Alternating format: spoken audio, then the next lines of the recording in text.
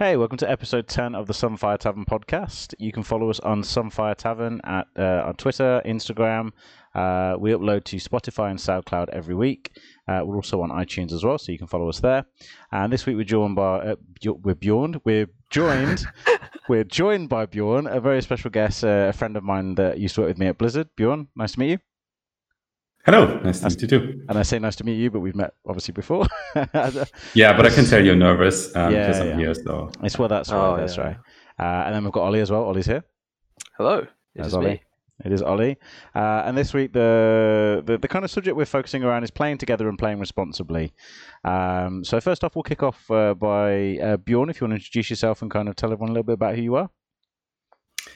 Well, I am the handsome Bjorn who made you very nervous at the start of this podcast. I'm an avid Minecraft player whose life has been highly impacted by World of Warcraft. And I'm surprised that you invite me to talk about playing responsibly. Well, we can talk about playing irresponsibly, and they kind of go hand in hand, or things not to do when playing responsibly. But it's always good to hear from people that have been in the industry, have had some experience, kind of older gamers as well, that are kind of moving on to the next part of their life now and still maintaining gaming. So I guess we can start with what we've been playing this week. And usually I ask everyone else what they've been playing first, but I'm going to be greedy and go with myself. Yes, go ahead. So to start with, I've actually been playing a ton of Heroes of the Storm.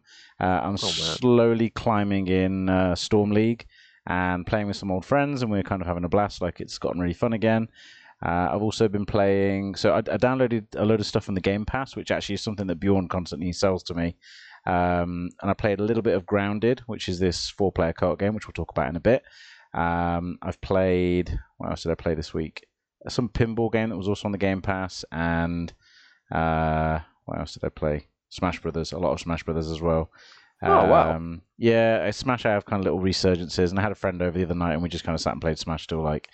That sounds really weird. We just played Smash Brothers until 11 o'clock. Had a friend over and we just smashed. We just smashed all night. It was great. Smashed until the early hours of the morning, and then we had breakfast. So, Ollie, what have you been playing? I have been continuing to go through Okami on the Switch. Mm-hmm. Slowly going through that. Yeah, it's been very good. Still enjoyable. It's very funny as well. What else have I been playing? The usual League of Legends, of course. Yeah. And...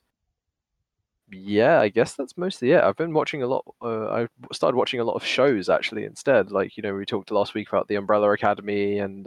We did, but I'm sorry. This section is called "What We've Been Playing." I know. I'm sorry. No, go ahead. What have you been watching?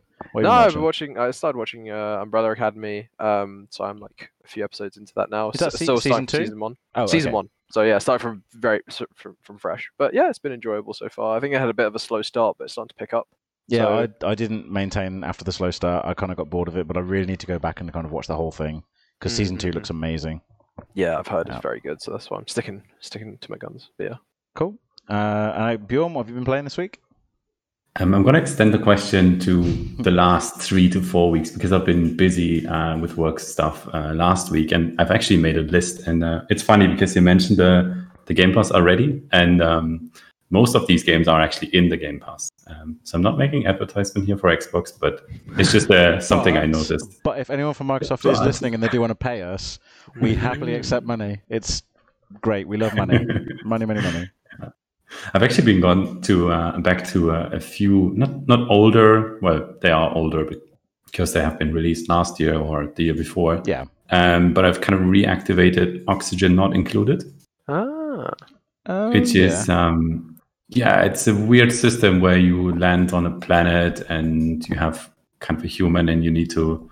So you kind of start a colony, but you need to be careful of accepting new humans because they need oxygen, and oxygen is a rarity on the planet, so you have to produce it somehow and, manage water and, where to go with your feces and whatever.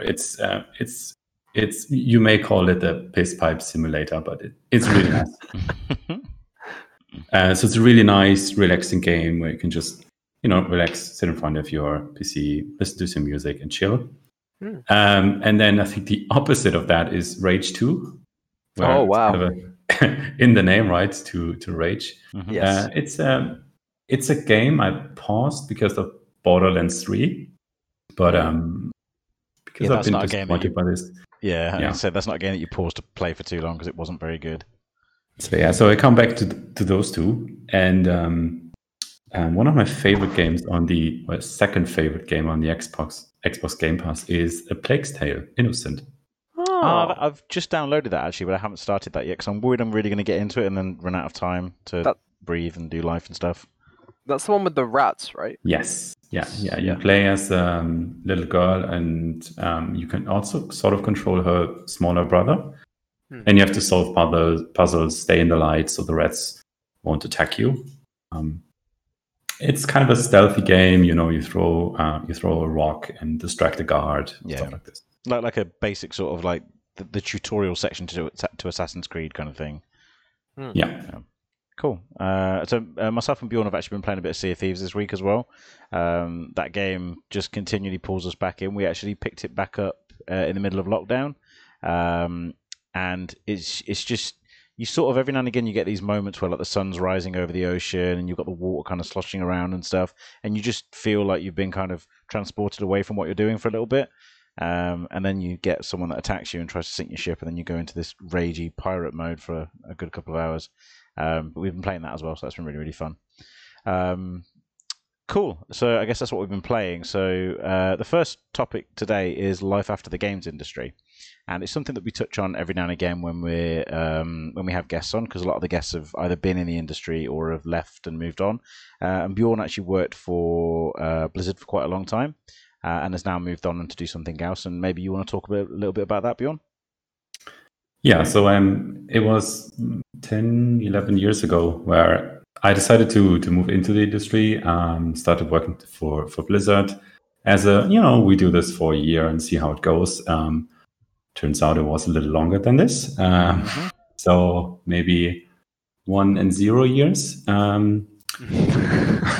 So yeah, slightly extended that stay. But it was great, great experience in the games industry in a different country. So that was exciting. But yeah, then there was a time in my life where I wanted to move on, and I didn't have a very game-specific role. So I was in learning and development. So one of the HR functions, which is kind of generic, and you could find a place in other industries. And that was a good offer. Moved back to Germany, and found a new calling there. And how have you found, since kind of stepping out of the exciting world of Blizzard, how have you found kind of readjusting to the real world? It's so the real world. Well, not Azeroth. Yeah, not Azeroth. Yeah. It's obviously, the games industry is very exciting in one way. There's always events. Even thinking about Gamescom, games launches. You're so connected to new platforms that come out. Thinking about next-gen consoles, streaming services, whatnot. Obviously, I'm kind of missing this firsthand a little bit, but obviously as a gamer, I'm still experiencing that. But yeah, not from the business side.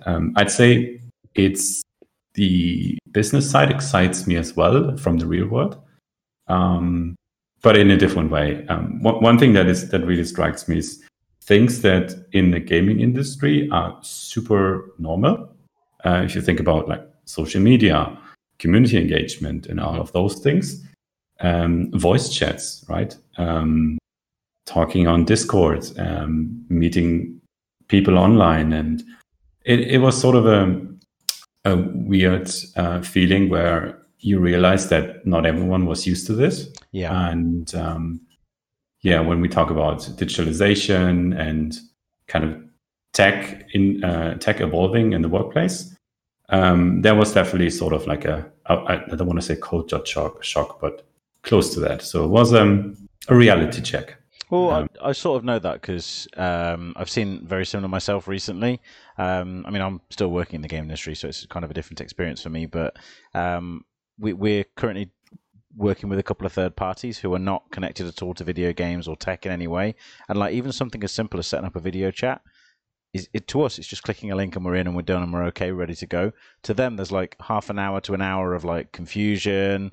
No one quite knows what's going on. No one knows how to join. People keep dropping out and stuff. And I do forget sometimes that as you work in the industry or in any part of the tech industry, to be honest, you sort of get ingrained all of these skills that you don't realize that you're building on. And something as simple as starting a video chat is something that other people would see as a skill. So yeah, I sort of get that idea. Like, it's strange. But yeah, so I mean, we recently had Erin on as well, who moved on from working in the industry to becoming I can't think of the title of what she did now. Genealogist, thank you. I was like hereditologist, but that's not a word. A genealogist. No, not a redditologist. Hereditologist. Yeah, she got a degree in Reddit. Erin, if you can listen to this right now, congratulations on your Reddit degree. We're so proud of you. Here at the Sunfire Tavern, we all support Reddit degrees. But yeah, so she's had a really successful kind of leap out. But a couple of people that I do know have not had such a successful ride. Like, they've kind of rolled out and sort of like been spattered out into the gutter almost, like not really knowing where to go and not really knowing how to reconnect or re-engage with life.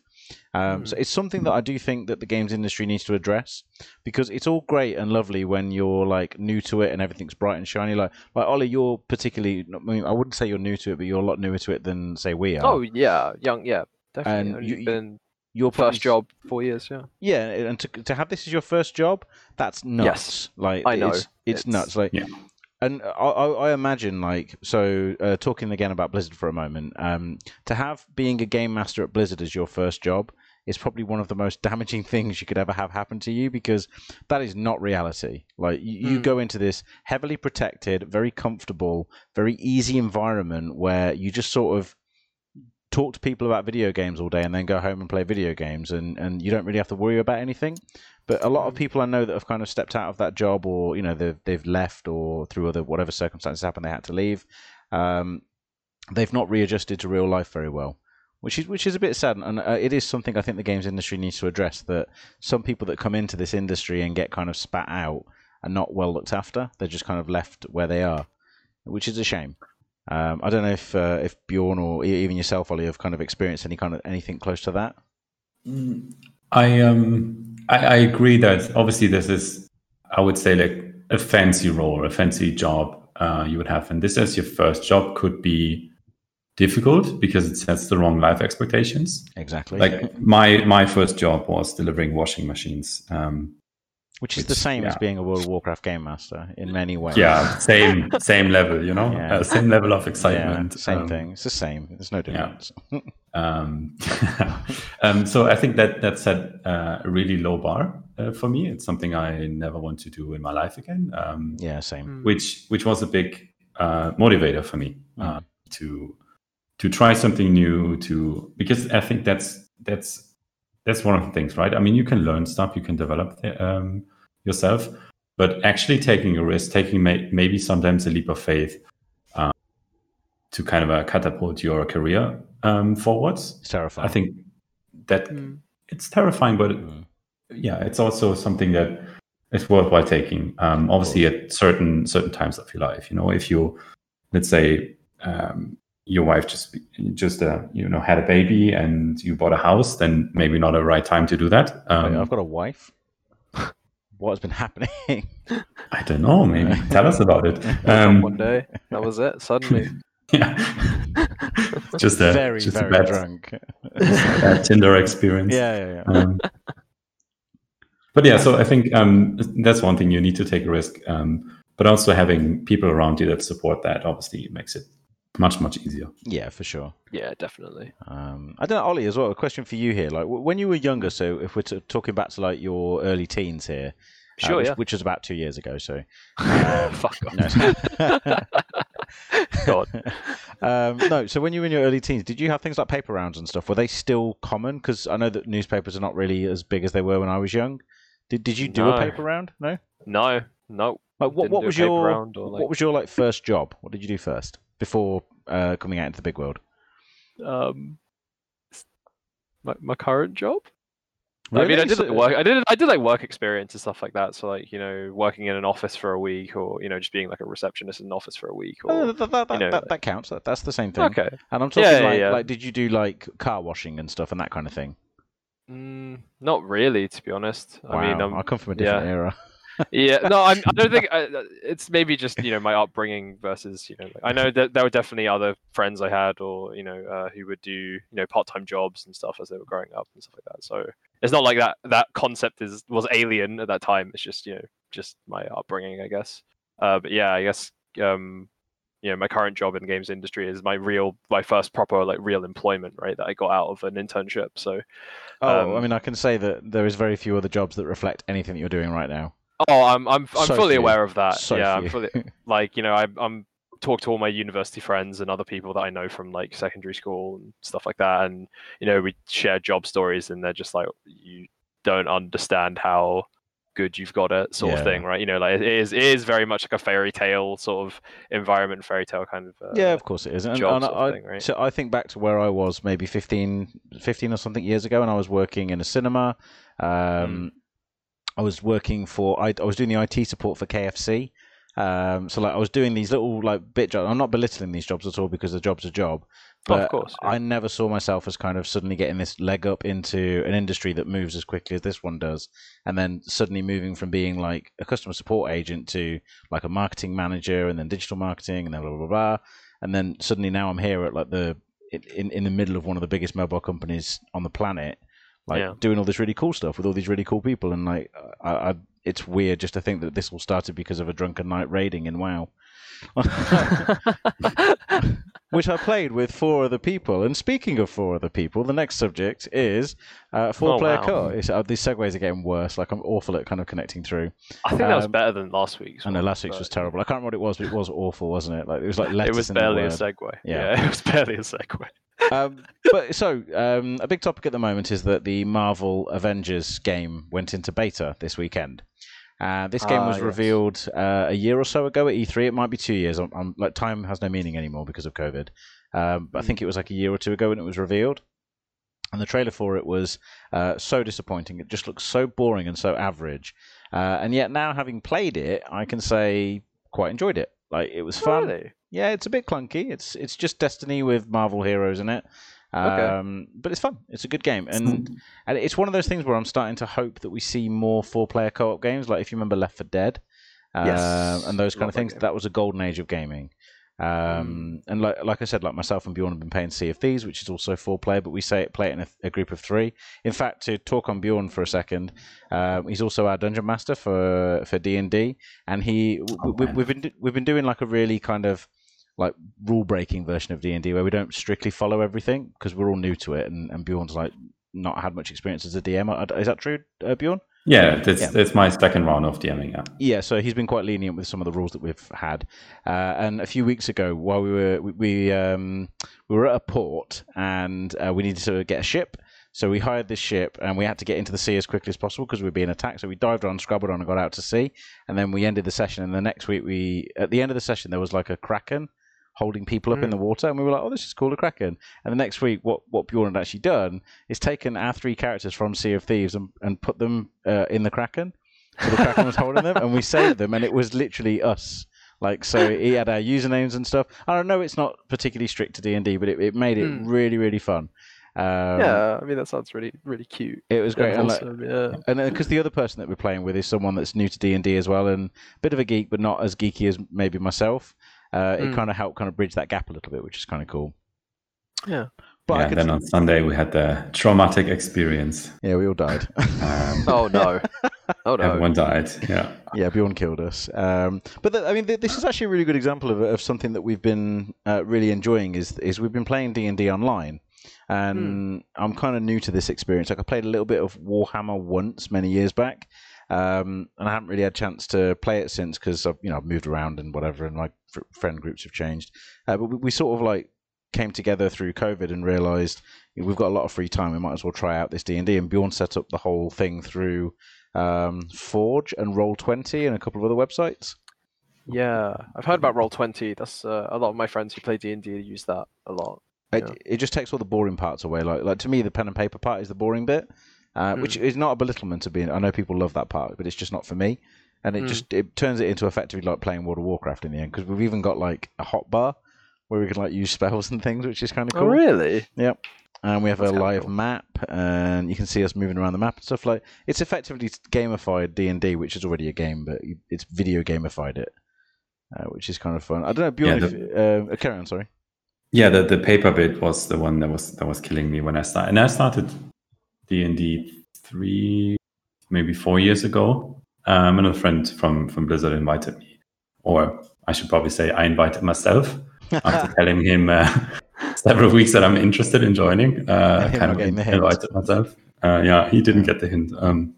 So I invited myself, joined D&D, and it's literally you have a sheet of paper and you put in your numbers for your character stats, but then they change, so you have to like cross them out. So it was a mess, and then I couldn't read my own handwriting, and it got really confusing. And then when it's your turn, you want to do something, you need to kind of study your character, and it takes when it takes you to figure out what you want to do 20 minutes, obviously everyone else gets bored as well, and this in turn probably annoys yourself, and not so great. Yeah. And now everything's online. It calculates everything for you. You don't even need to do a math, and it's wonderful. Yeah, it sounds great. It sounds like it kind of minimizes the, like you guys said, like the boring, monotonous parts of D&D, which is definitely what I had. Like, I have tried a few sessions of D&D, but always been with like groups that are too big. So you get into these really awkward situations where it's like you're waiting over half an hour to take your turn, and it's like, well, during combat and stuff like that, and it's always people just kind of like just looking at their phones and stuff like that. That would suck for me because I'm playing a bard, and most of my turns are just I forgot the name of the ability now. Vicious Mockery. Vicious Mockery, yeah. I'm just Vicious Mockery. And I literally just yell a swear word at people, or like, which is fine, but there's not much else I can do because I have this weapon that I can't pronounce, which is the Gift of Manananananan or something. Close. Something like that. Hurling expletives at random people. Are you really role playing? Well, it's Clark, a character that's quite close to my heart. He's also, while I can't say the name because it would be actually a breach of NDA, I'm using my old Game Master's name as his name, so it's kind of weird. Like, he's my old GM name, which is kind of cool. That's cool. But yeah, so that's been fun, and we've been playing that. But I don't know if you guys have got any like examples of 4-player games that you've really enjoyed over the years. Things like The Division and like again Left 4 Dead and Dead, going back to Marvel, because you talked about Marvel. I have no clue what the game is. I saw the trailer, but I couldn't figure out what the point of the game is. Literally Destiny. Right. So you run around, collect loot. Yep. Like a hack and slash. So there's loads of minions everywhere. There's like little it's like, oh, now this computer needs to be stood next to for 3 minutes for no apparent reason. Go and stand next to it, and you go and stand next to it in 3 minutes. Kick away as like waves come towards you, and you kill the waves. And then it's like, now we must get this briefcase really slowly from here to there. I know that you can fly, but walk really slowly because that's the accepted mechanic of that stupid thing. It's just a load of that. Like, and then there's a boss that pops up every now and again, and the boss has got like a ridiculous amount of health. But I mean, visually it's beautiful. Gameplay-wise, it's not very imaginative. It needs some work. But it is. Oh, excuse me. It's been a long day. It is Square Enix, and they're not very good at iteration. So it'll be surprising if it gets much of an upgrade. But I think it's being developed by Crystal Dynamics, who are the people that made the original Tomb Raider, I think. Hang on, I might be definitely know the name. It was Eidos. I know it was Eidos, but Crystal Dynamics did something as well. Is it Crystal Dynamics? I'm going to look on this. Crisis? No, they're nothing to do with it. Square Enix announced a partnership with Marvel Entertainment to create multiple video games based on Marvel properties, first which was Avengers, which would be developed by Crystal Dynamics and Eidos Montreal. There you go. So it is Crystal Dynamics. I was right. Oh, okay.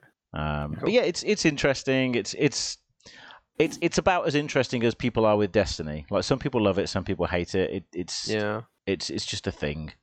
I feel like it exists. That's what I feel like. Games I feel like games like Destiny, and maybe this game fits into the same vein as Destiny, where it's kind of like it's more of like a backdrop for you to have a conversation with friends over.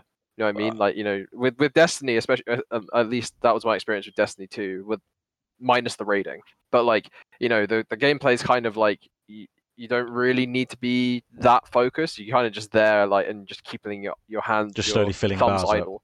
Yeah, keeping your Yeah. thumbs idle as you're just like having a chat with friends, essentially. I That's think what it was. I Very much for think me. that's how a lot of games are designed now, though. Like they're sort of the chat room for you to engage with your mates. Yeah. That's sort of how I play World of Warcraft. What is going on in my head today? Like, no. So we play World of Warcraft together or Heroes and stuff, and it gets to the point where I think I'm automating the gameplay. Yeah. Because it's just about conversation at that point. Yeah, one of the games you mentioned earlier was Grounded, which is also on Yes. the Xbox Game Pass. Yes. You know, the Xbox Game Pass, like and subscribe and whatever. This is a weird game because you're shrunk. You're in the backyard of somebody's place, and you are moving around next to ants and spiders and all these kind of garden creatures and insects and whatever. But it's interesting. It's single player, but you can play together, so somebody can join your session. That's an interesting one, but it's currently in early access. Very sandbox-like. I think the quest, if you repeat the quests, the storylines, you're certainly done in 5 to 10 minutes. No. But it has great potential. I like the sandbox elements. It's an interesting start. Did you ever see Honey, I Shrunk the Kids, Ollie? Yes. Yeah. It's that. It is exactly that. Like it's that to a T. Like you can see someone has sat down and watched that movie and gone, I'm going to turn exactly that into a video game, and that's exactly what they've done. Is it like first person? Like what's their gameplay? First person 4-player co-op. Very like open world survival, but you're in a back garden. Okay. Cool. Oh, that sounds really fun, actually. And what I really like it doesn't tell you anything how the game works, so there's no tutorial, nothing at all. It is like Subnautica, Sea of Thieves. You're just in the game and you have to figure it out. Back when we think about gaming on the Super Nintendo or something like this, there weren't any tutorials. You just have to figure it out. Yeah. That was actually something that I remember becoming super popular in gaming when the tutorials started to pop up. And like you started to get UI pop-ups that would like lead you to the next quest or markers on your map and stuff. I remember games not having any of that. Like one of the earlier GTAs didn't have any of that, and it was amazing. Suddenly, everyone was like, "Oh, games are getting too easy now," and it's like, no, they're just getting more fun because these bits aren't fun. Well, the exploration bit I liked, but I would love to have kind of a choice at the beginning of the game. It's like, hey, are you familiar with video games or are you completely new? And then you have different experiences. Well, there's a counter to that. Because I think it was you that told me about Frostpunk, and I started playing it the other night and immediately stopped playing it because it doesn't tell you anything. Like it just says, hey, you need to get workers. Doesn't tell me how to get workers. I just kept spinning the camera around this big tower and clicking on things, and nothing was happening. So I gave it about half an hour. I googled it, and people are like, "Yeah, just get your workers." And I'm like, the game isn't telling me how to do that. So I just gave up out of frustration and went on something else. Oh, interesting. I must review this because I think I had a different experience with Frostpunk, where actually at the beginning I think I had some sort of tutorials, like these in-game pop-ups that pause the game and force you to read, which is like, wow, I don't want to read, I want to play a game. Yeah. So I had this kind of experience. So I'm actually surprised. Maybe I did choose the wrong option. I think with games and tutorials, it's very much a fine line. And the other thing is like what Bjorn pointed out, where you have these different audiences, right? Where some people are completely new to a game or completely new to video games, and they don't have any kind of like video game literacy, so they kind of like have no idea what they're doing. Yeah. Whereas like sometimes you've got these experienced people who are just like feel like the game is basically just like holding their hand, essentially, and being like, just telling like very much being like, just shut up, I want to play the video game, or they want to figure it out for themselves, right? Because that gives them a sense of achievement, and it's definitely a problem. I think that's and that developers are trying to solve. But I don't know. Yeah, it's a hard one, because imagine if like a game like, I don't know if you guys have played Dark Souls, but imagine if a game like Dark Souls had like UI elements that were just telling you where to go and all this other stuff. It would kind of like remove the mystery of the game in a way, right? But maybe making it more accessible in that way would make it more fun for a lot of other people. I'm not sure. Like, think it's an interesting question for Yeah, developers indeed. to It is. tackle. It's cool to see developers kind of go through these phases as well of working out how to kind of reach the next stage of this stuff. Yeah. It's like we've watched them perfect water effects over the years and hair effects and all that kind of stuff, and they always go through these phases of like, okay, we need to fix this mechanic now, and it needs to be fixed in all games, so let's dick around until we get it right, and I like seeing those things kind of iterate and get fixed. But yeah, so anyway, we could move on to another subject. I have a good segue for this one. Good. Okay, go ahead. We're ready for a segue. Here we go. Yeah. Can I get there? Okay, everyone's ready? Yeah. Fall Guys Ultimate Knockout. Yes. I saw this game and I was like, wow, this is an amazing co-op game. It is probably a lot of fun to play with my friends. So I texted my friends on WhatsApp. It's like, hey, Fall Guys, and do you want to play this? And they were like, yeah, we have this on the PlayStation. And I don't have a PlayStation or Xbox Game Pass. So yeah, it turns out the game is only available on PlayStation and Steam. There you go. That was my segue to the next topic. Which is the impact of gaming habits on your life and games you prefer to play. Oh no, I thought we were talking about the stores. You changed the order. Okay, you got me there. I come back for another segue. I don't know. Was this talking about mobile stores? About storefronts and platforms. All right, and well, I tell you what, let's hit that one first then. Okay. We could do it in any order. We'll go crazy. We're going to break all the rules tonight. So yeah, the point was mobile stores, mobile store mayhem, Fortnite, xCloud, etc., and how suddenly we've now got all this stuff going on with Fortnite in the news. Yeah. So just a quick recap for people who aren't aware. So basically, if you develop an app on one of the app stores, like the Apple App Store or the Play Store on Google Play for Android, those companies normally take a cut of all of the purchases you do. So I think it's like 30%.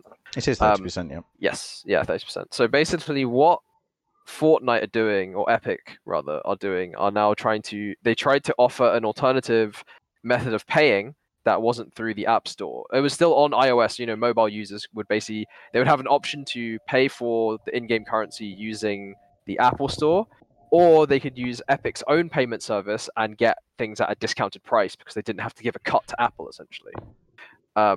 So what this kind of started was Apple obviously going, you can't do that, that violates our terms of service, and then essentially blocking Fortnite on iOS. And now what's happened is that Epic kind of like did a whole Yu-Gi-Oh! Like, you've revealed my trap card, kind of moment where they turned over the trap card. And now they've done this whole campaign. They've opened a lawsuit against Apple saying that they have a monopoly over the App Store and that they're now trying to gain support from their user base by running this like 1980 Fortnite campaign, which is to do with, trying to basically be like hashtag free Fortnite, Apple are the bad guys blocking us from, being able to serve the game to our player base and offer, like a discounted price for all this other stuff. And it's just kind of crazy. I just, that this is happening in the news. Like I did, on the 2020 bingo card sheet, I did not have, corporate warfare down for August. We think we have a lot of things ticked off, but my God, has it been a year? yeah. It's pretty. So where crazy. We are right now is not entirely unreflective of where we were 15 years ago in gaming, which was when we had the console wars. And these were a thing of legend. Like a lot of older gamers and some younger gamers as well will know that Sony, Microsoft, and Nintendo pitted their audiences against each other in what was effectively open warfare. So they made it out that like owning a PlayStation or owning an Xbox was the only thing that you could do, and you couldn't own the other one, and everyone that owned the other one was a loser, and that the adverts got really like almost like reflective of how the American elections work. Like it just suddenly became like a big hate mess. Mudslinging, right? Yeah, and this sort of feels the same way, but it's like Epic are trying to make out that they're the good guys when they're just as bad. Like they're just as bad. Well, here's an argument against that, because if you remember, Fortnite, it was actually Fortnite and Epic. I've never heard of it. Yeah, it's one of those. But no, it's if we go back to 2018, crossplay wasn't really a thing. Some companies were open to it. like Microsoft. But then on the other hand, Sony were completely against this. And it was Fortnite who forced their hands. Yeah. Because Fortnite was released on Xbox, on Switch, PC, mobile, and you could crossplay. There were even marketing campaigns together with Sony and with Nintendo and Xbox. Yeah. And so ultimately, they had to, change their policies and allow crossplay. So this is why this one gets me really exciting. I think Epic are seeing this through and will eventually force Apple into a more open policies as well. Yeah, I mean, like ultimately, from a consumer-facing standpoint, what Epic is doing is what does benefit the consumer. Like, if they do, if they force Apple's hand to either allow for external payment options not through the Apple Store, so reducing their cut, or just forcing Apple, or just like making Apple kind of be more lenient with the cut that they take, because to compare, the Steam Store on PC takes a 30% cut for developers as well, but at the Epic Games Store, also run by Epic, only takes a 12.5% cut. So I think Epic are really trying to reduce the amount of cut that these like bigger companies are taking, right?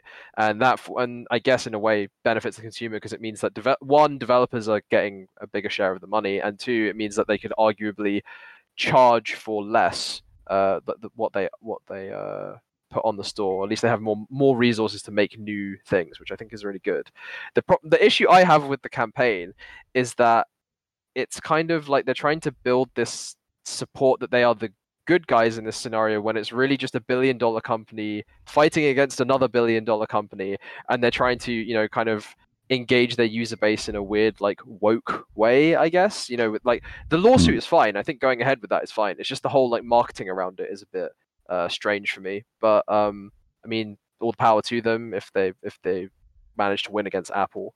But at least they won't. Yeah, we know they won't, but we'll see. Well, I think they're in a good position because they also have Microsoft on their side, and potentially even Google, because Stadia and the xCloud, I think it's called. Yeah, xCloud for Xbox. Yeah, the streaming services, neither of them are available on the Apple Store either, because of a policy that I think the short version is because they can't review the games, therefore they cannot allow the streaming service.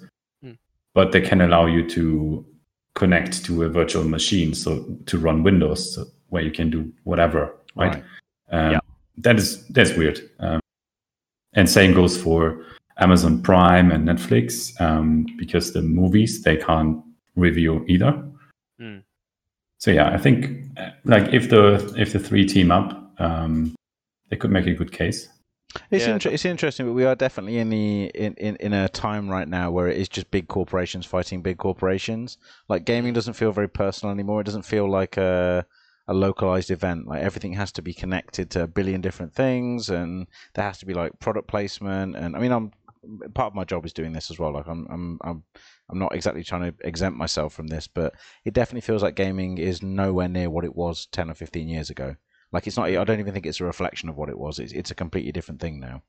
Yeah, I think it's just the nature of like technology evolving and popularity, like technology evolving, like and just interconnectivity from everyone, right? Like everyone has a mobile phone now. Everyone has games everywhere. Like I think it's just that's kind of just been the weird natural progression. That's where we are. Even myself, like I remember when, in fact, if we go back, I want to say 7 or 8 years, when we were told that King and Blizzard were going to merge into Activision, we were like, King? Like we don't do mobile games. Is that Candy Crush thing? Like none of us were interested, because at the time we had no interest in mobile gaming because we lived in a bubble. As soon as we stepped outside that bubble and I actually tried out these games, I was like, these are actually kind of fun. Like I like these. I'm not going to play them myself because I don't think they're aimed at my demographic, but I can see why people love them.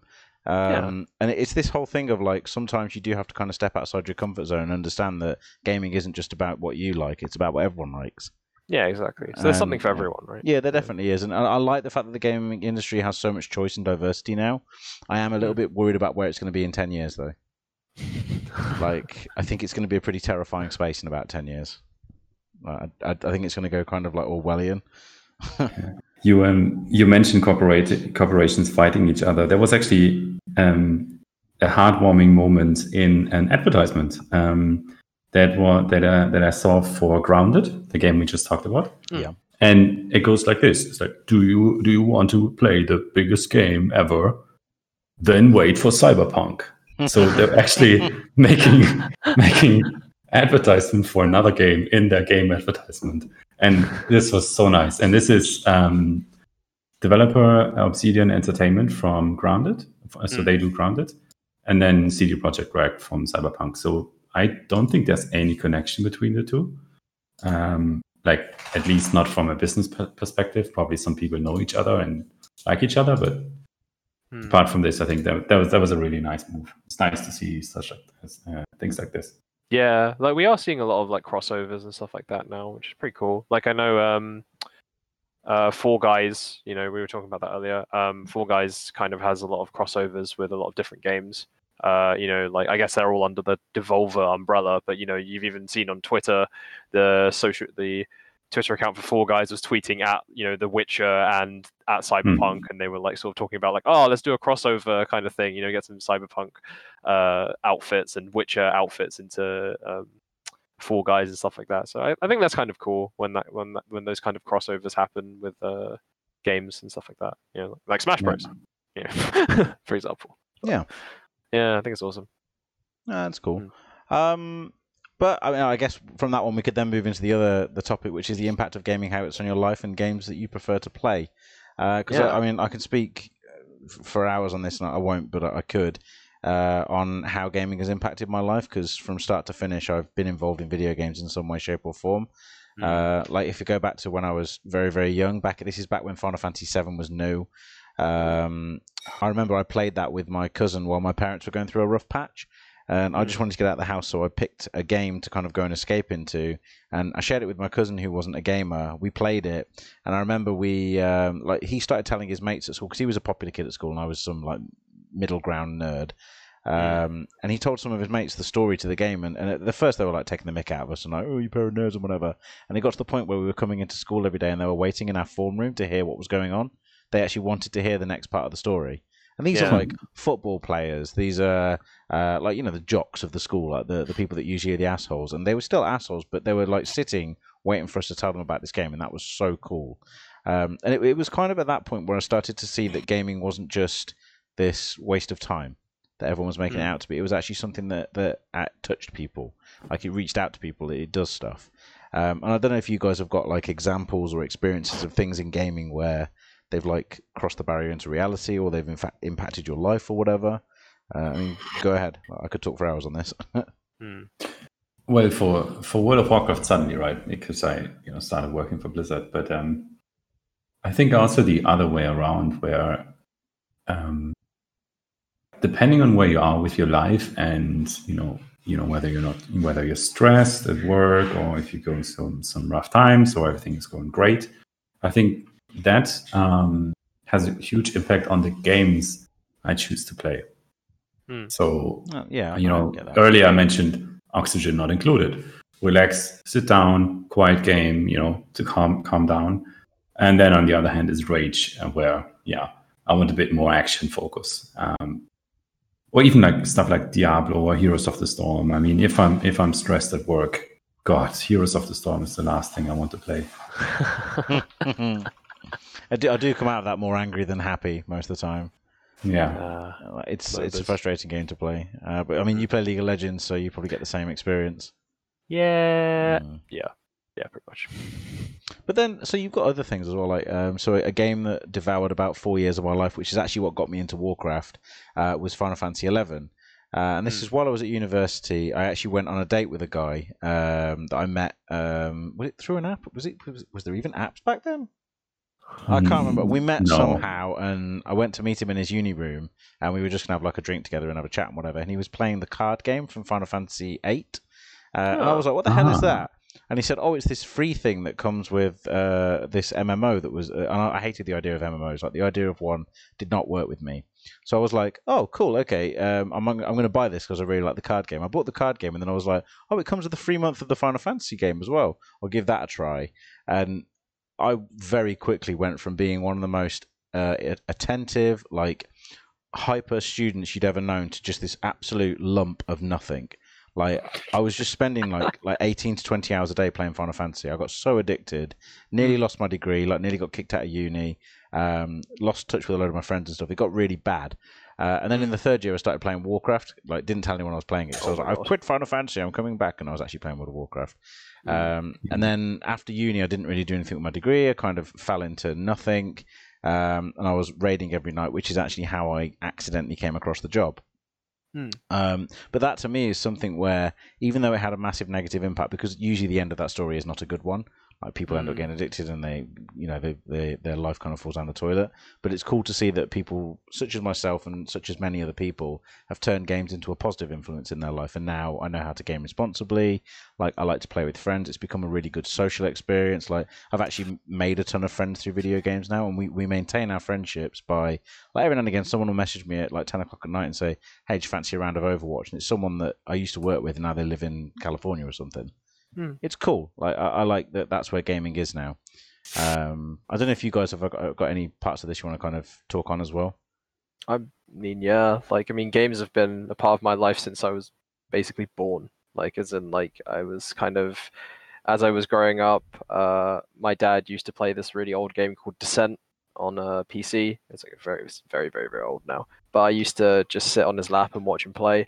As he would just fly the spaceship around and shoot things and stuff like that, like, and it kind of, and then I remember the first time my cousin kind of introduced me to Unreal Tournament on PC, and it was the first time I played a PC game, and had this experience of kind of like, he used to just, I mean, I probably shouldn't have been playing Unreal Tournament when I was like 6 or something. I was going to bring that point up. yeah, I probably shouldn't have, but whatever. He used to place me basically at the top of this on the top of this map called Phobos, which is a giant space station. At the top there's a massive sniper tower. They used to just put me there and then just give me control of the mouse and let me like just shoot at the bots and snipe them. And I remember one time he was like, "Oh, I had to go to the toilet," and he ran away, and then I got sniped or something. And then I was like, "Oh no, now I need to learn how to move the character." And then that was my first time ever basically touching the WASD keys on a keyboard kind of thing. And then obviously from that point I just became like an avid PC gamer. But I guess gaming's kind of been part of my life, and it's kind of been the way that I've socialized with people. Like I was the kid at school who used to like hand out copies of StarCraft Brood War and CDs to like get my friends to play together, right? Illegally distributing copied games across the playground. Yeah, exactly. I was a pirate at the age of like ripe old age of like 9 or something. Actually, saying that, we used to have almost like a currency of the CD-ROMs that came on the front of cereal boxes. Yeah. So like you would get like Kellogg's did this promotion of like 8 different CD-ROMs, and they had like 4 games on them. And we would trade them in the playground, but if the dinner ladies caught you trading video games, they'd confiscate them. She's sort of like, hey, do you eat Crunchy Nut cornflakes? Well, if you don't, come over here because I've got that one. And like you'd have people like, yeah, I'm a cornflakes man. Like, get over here, we need the cornflakes one. It was a whole different. It was like the Panini stickers. Like the Panini stickers were like cigarettes in prison. If you had like a popular footballer, and I could not name. I mean, Ryan Giggs, I think is the only footballer I could name. And I don't think he's played football for about 1,000 years. Yeah. But if you had like specific cards that were shinies, and I had loads of them, you were like the shit at school. Like because you could get whatever you wanted. You could get the best chocolate bubbles in the canteen. You could get like the best seat in assembly, which is right at the back. Damn. You became like the lord of school. Oh my God. But yeah, this is something that I mean, because gaming doesn't just include video games; it goes across to collectibles and all that kind of stuff as well. Yeah, I was thinking about Magic the Gathering here. Yeah, that's actually where I was going to get to, because I know you play that. Yeah. For me, the kind of the game that shaped me in school was Diablo 2. Definitely lost maybe 2.5 years of good progress in school. But looking back. And transferable skills that are actually useful these days. 10-finger typing is something I learned through Diablo 2. Yeah. And Demon Slaying. Yeah. I mean, look at this year. We've had a lot of unpredictables this year.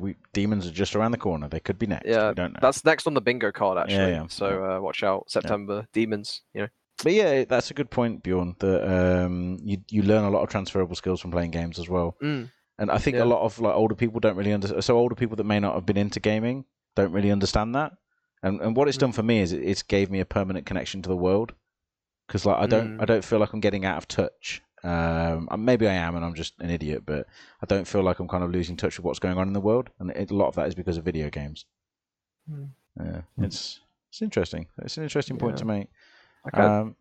I touched on it in like the early episodes of the podcast, where I feel like playing fighting games at a competitive level kind of taught me how to learn things in better way, like improved my ability to learn. And I wish I had done it when I was younger, but it definitely helps you to see things. Like I apply it in my job all the time, like when I'm learning something new, like or like looking at something in a very specific way, especially with even with learning video games, like learning new games, like I look at things in different ways. Like instead of looking at like, oh, what's the big damage number or whatever, I'm like looking at like, what's most efficient here, what's the speed here, what's the thing that I know, how do I get the most out of X, Y, Z, Well, it sort of feeds into project management, doesn't it? Because like a video game teaches you how to take a problem and go, okay, so I need to break it down into these stages now. And that's effectively what project management is. You take a problem, break it down into stages, and you resolve it. You fix it. And that's a skill that I think I've picked up from many, many years of gaming and so many side quests in World of Warcraft. So many side quests. So here's a little segue as well, and I think Bjorn will know about this as well. We used to have this thing called Quest Helper, which was so this is if you I don't know how much you played WoW or even if at all, Ollie. I think we've had this conversation a few times. I have sadly never played WoW, but you played MMOs.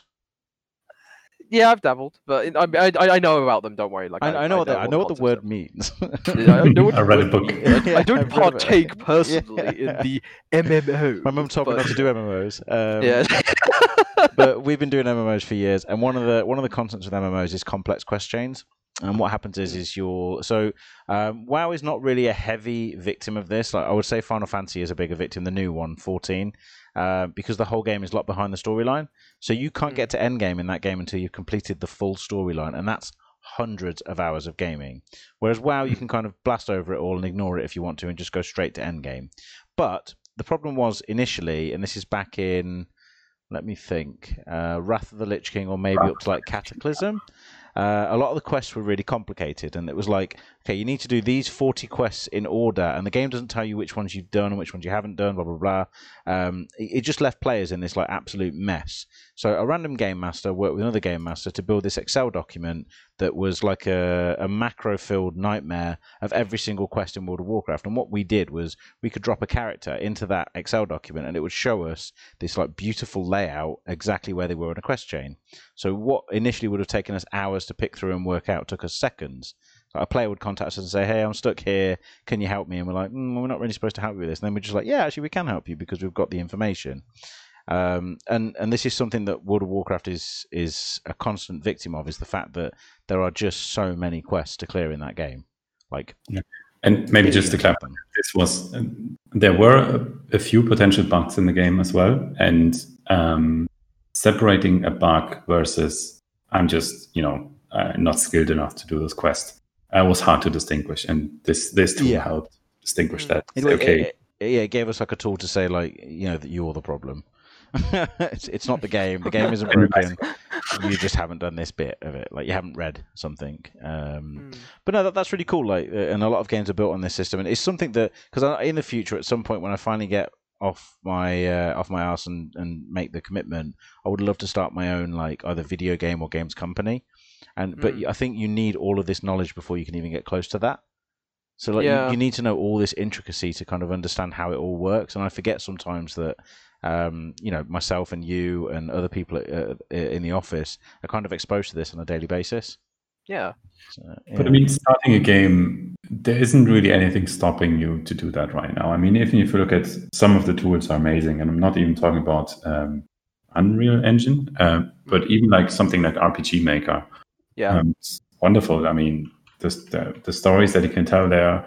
I think there's no barrier to get into it. If I look back when I was young, I didn't even know where to start. But obviously, internet wasn't a thing when I started gaming. So yeah, it's a different world now. Carry on. Sorry, go ahead. Oh no, I was just gonna say 100%. Like the tools people have available to them now to make video games is like so good. Like you said, RPG Maker, stuff like Game Maker. Multimedia Fusion. Like there's so many really big games as well that are made in like these like really small apps, or like these things that people would normally go like, what can you make with this? Like, and I think this is it. I think ultimately, to be honest, this is something that a lot of developers kind of get stuck behind. Like, oh, I have to learn Unreal, or oh, I have to learn Unity or whatever. But it's like at the end of the day, like your end user doesn't really care what engine you're using. They just care about the game. As long as the game is fun. Yeah. Exactly, right? As long as the game is fun, it doesn't really matter. So, yeah. Well, it's free Game Pass. And has a season pass. It's one of those things, though, like... So the weird thing I never expected to see was games built around designing games. So like Little Big Planet, Dreams. God, RPG Maker, you've already mentioned that one. There's so many of them out there that are now like games built on building games. And then there was these things like, God, what was it called? Human Resource Machine. Yeah. Which is stunning. That is such a good game, and it is a really good way to show people how to code.